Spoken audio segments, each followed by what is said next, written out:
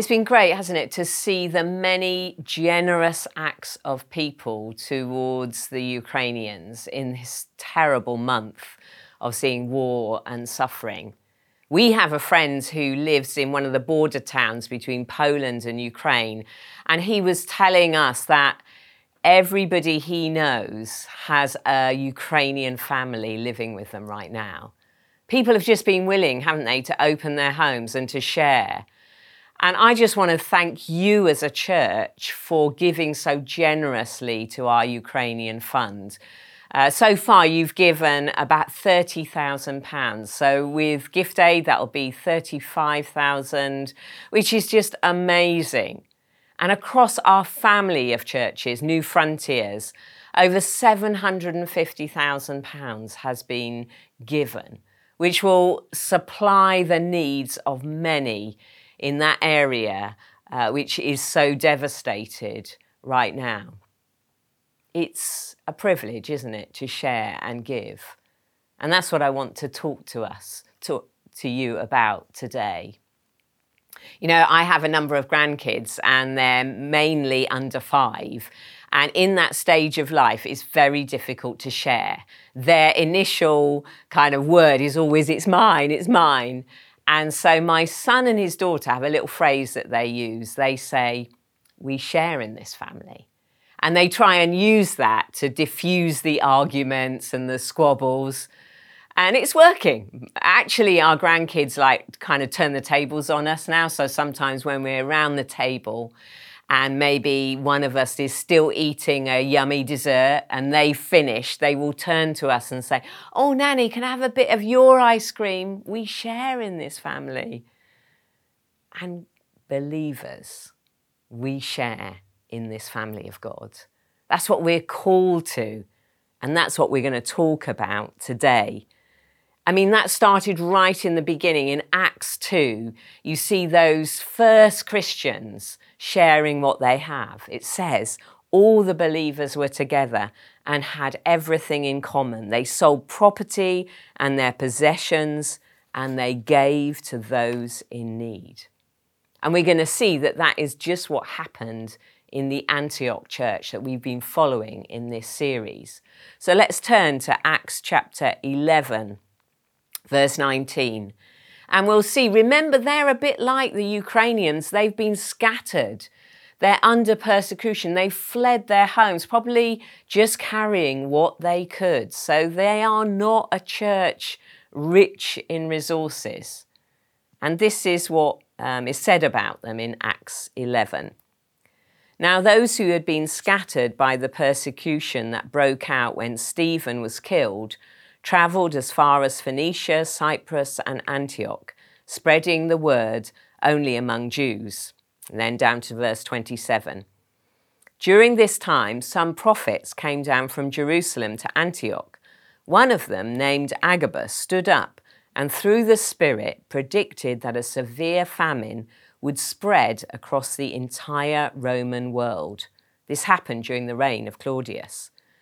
The disciples, as each one was able, decided to provide help for the brothers and sisters living in Judea. This they did, sending their gift to the elders by Barnabas and Saul. So we see that in the Antioch church, in their story, sharing was part of what they did. And that's part of our story here at Kings too. In fact, we sum up our mission with 3 words: reach, restore, and resource. And we believe God has called us to resource and support not just our local community, but beyond, to other churches and other areas of the world. That can be in money, but it's also in sending people, in using our gifts, in using our resources to build and extend the kingdom of God. And today I want to talk about some of the principles that undergird that sharing of resources. And there are 4 words that I take from this passage in Acts 11. Prophetic, planned, proportional, and provision. And those are the 4 principles that I want to talk about. Prophetic. Now, Antioch was a relatively new church. I'm sure they were busy just building up their own community, rescuing people who were refugees in effect. So they didn't have a lot of resources, but they were still connected to the wider church. And a group of prophets came down, and Agabus spoke about a famine that was to come. They heard the need and they responded to it. And predictions about needs don't just come from the power of the Spirit, they come on the news, don't they? The Spirit uses all kinds of things to open our eyes to need. I think when COVID hit, we set up the Hope Fund that helped families who were facing bereavement and difficulty in that season. We delivered hundreds of hot meals to people who were in lockdown and vulnerable. We've set up the Ukrainian Fund. We're commanded as a people to never forget the poor, to always have our eyes and ears open to need, and to be on the front foot in responding to it. But we can't meet all the needs of all the world, and that's where the prophetic words help us to kind of target the areas that God wants us to respond to as a church and as individuals. For us as a church, we've had prophetic words and impulses that have helped us set up the Jericho Road project to provide housing to those who are vulnerable. We've linked to churches in Zimbabwe and sent them money and resources and people and worked together with them on projects. And God has called us sometimes to focus our giving in a prophetic way. When Phil and Sarah felt a new prophetic burden to go to Rotterdam and plant a church, we've got behind that with financial resources. And Steve, our senior pastor, in his role where he travels the world and is leading many churches across New Frontiers, links us with their needs prophetically. But to meet those needs and respond to those challenges, we have to plan. And we see that the church in Antioch, they planned. They heard the prediction about the famine, and they decided to give, and they find out a way to give through Barnabas and Paul. And that's part of what we do. We plan. The Bible does encourage spontaneous, cheerful, willing giving, but there's also an encouragement to plan to give. In fact, that's really the whole concept of tithing, preparing and planning to give 10% to God from the beginning of the month, from when you are paid, not just waiting till the end of the month and seeing, well, what's left in my bank account, or on a Sunday, what have I got in my pockets, what have I got in my purse that I can give? No, we believe in intentional and planned giving. To give in that way, though, you kind of have to be in control of your own finances. So at King's, we try and help you do that. We run things like the CAP money course and the financial freedom course, and we do annual stewardship seminars where we help people think about budgeting and saving and giving and planning. In fact, the next CAP course will run probably May, June time. And, if you look on our website after Easter, you'll find all the details there. And we do that as a church. We have a whole team that also plans and budgets and works out our outgoings and our incoming so that we can give, so that we can be a strong church that when a need arises, we have the resources to give intentionally. This is called stewardship. Sometimes people think that's a bit boring, but actually it's amazing how spreadsheets can be infused with faith when we respond to the prophetic words of God on us. So our plan here at King's every year is obviously we're going to cover our salaries and our bills, but we also, as a church, give away 10% of what you give to us. And that this year, that will be around 240,000 that we will give away in various ways. It won't just be for us as a church. We will support other churches. We will support historic missionary links, people who've gone out to spread the gospel. We will maintain key partnerships like with the churches in Zimbabwe and Phil and Sarah in Rotterdam.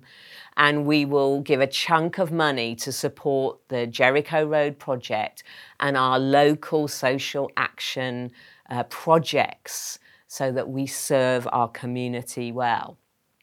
Now, don't get confused when I talk about spreadsheets and planning and this is what we're going to do. This doesn't mean we're not planning out of faith. No, we are getting behind the prophetic words of God and we are acting in faith so that God will do above and beyond what we have planned. And we've seen that happen many times in our past. I mean, in the year 2000, when we were a small church of about 200, 250 people in a rundown building, Steve Tibbert, our senior pastor, had a vision, a prophetic word to build a church of 1,000. And so we needed a bigger building. And there was a massive building project, £2 million. People gave in faith. They gave generously and sacrificially, many double tithed.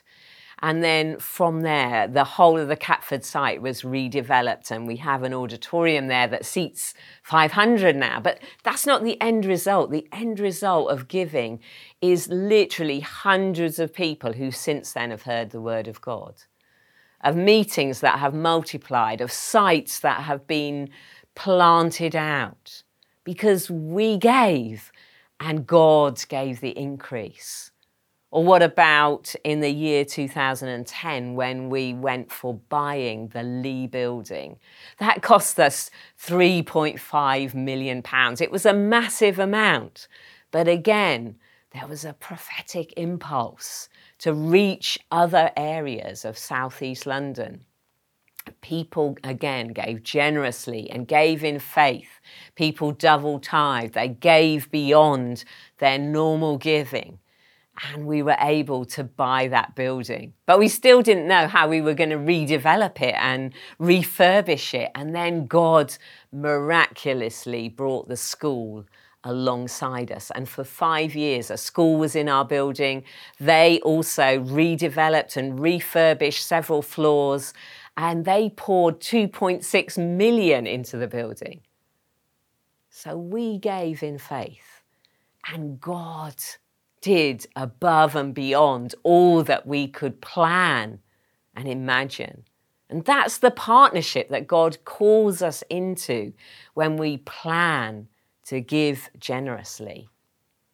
But how can we do that? You know, people often ask, do we tithe? What do we give? How much should we give?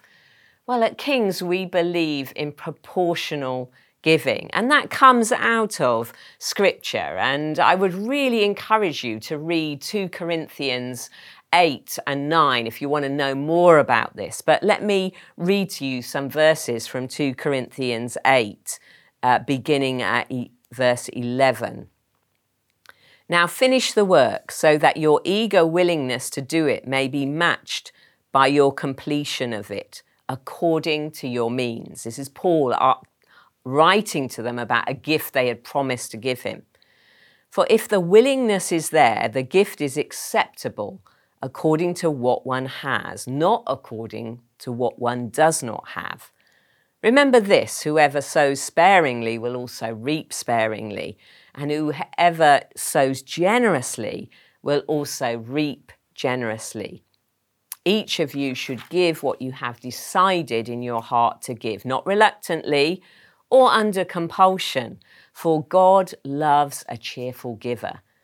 And God is able to bless you abundantly, so that in all things, at all times, having all that you need, you will abound in every good work. What amazing promises for those of us that decide to give out of what we have, not out of compulsion. William and I have tithed for decades, since we made our commitment to follow Jesus as Christians. Through times of difficulty and times of abundance, we have tried consistently to plan and to give a proportion of our income. We started with 10%. That's what we felt was a biblical principle. And then as God has blessed us, we have tried to increase our giving year by year. Every church we've attended has had a building project. And so many times we've given double tithes, a tithe to the church and a tithe to the building project. And that has been a discipline, and it's been hard. And there's been times when we've made bad decisions financially and had to face the consequences and had to adjust our lifestyle so that we could continue to give to God's work. And He has always been faithful. We feel that tithing is a great biblical principle. You'll see it throughout the Old Testament. But we don't compel people to give a tithe. Paul doesn't. He could have in that passage, but he doesn't. He says, give what you've decided in your heart to give. And I think in the New Testament, there's a more nuanced approach because we're no longer under law, we're under grace. And God is looking for us to give sacrificially, generously from the heart. You know, Jesus told the Pharisees off once because they tithed in such minute detail that they even tithed their herbs, you know, that tiny little plant. But they found loopholes so that actually in their families, sometimes they didn't support elderly relatives who needed help. And we don't want to be legalistic. We don't want to have laws and rules and loopholes. We want to encourage you to give proportionally, give out of what you have, give from your heart. But of course, 10% is a pretty good starting place. It's a great guideline. It's a biblical guideline.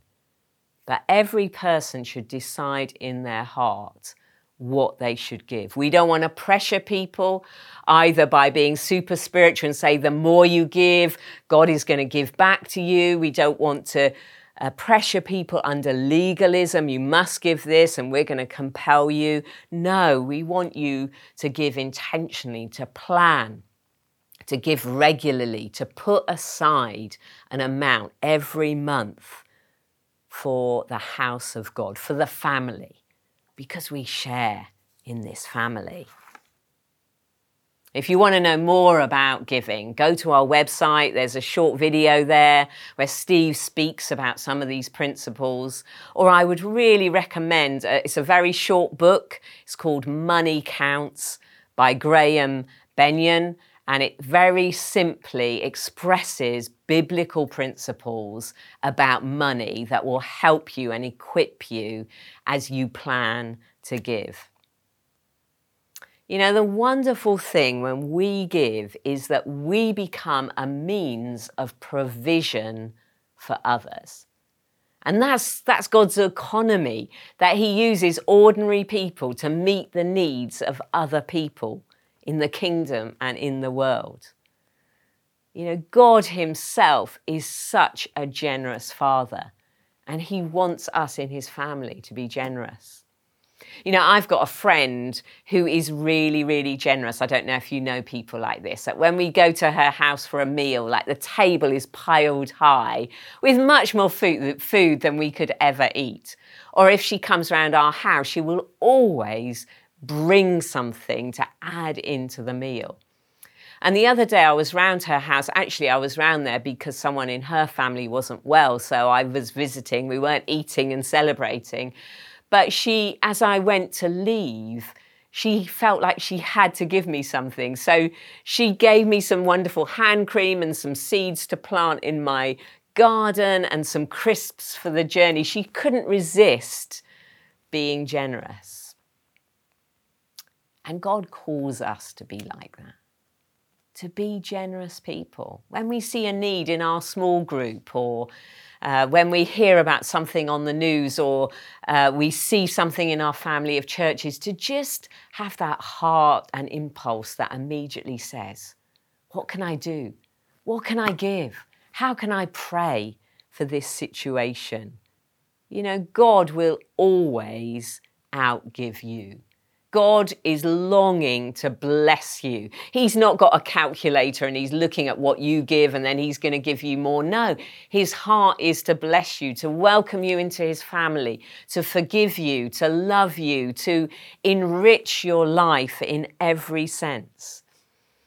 But through giving, he also wants to protect you from the idol of wanting more for yourself, of money and all the ways it can entrap us. He wants to expand your heart so you are a generous child of God, and he uses giving to do that. God has provided for us, hasn't he? He sent his only son into the world because he loved us so much and so generously. I mean, Paul wonderfully sums this up in 2 Corinthians 8 when he finishes the passage about giving, and he says this, I am not commanding you to give, but I want to test the sincerity of your love by comparing it with the earnestness of others.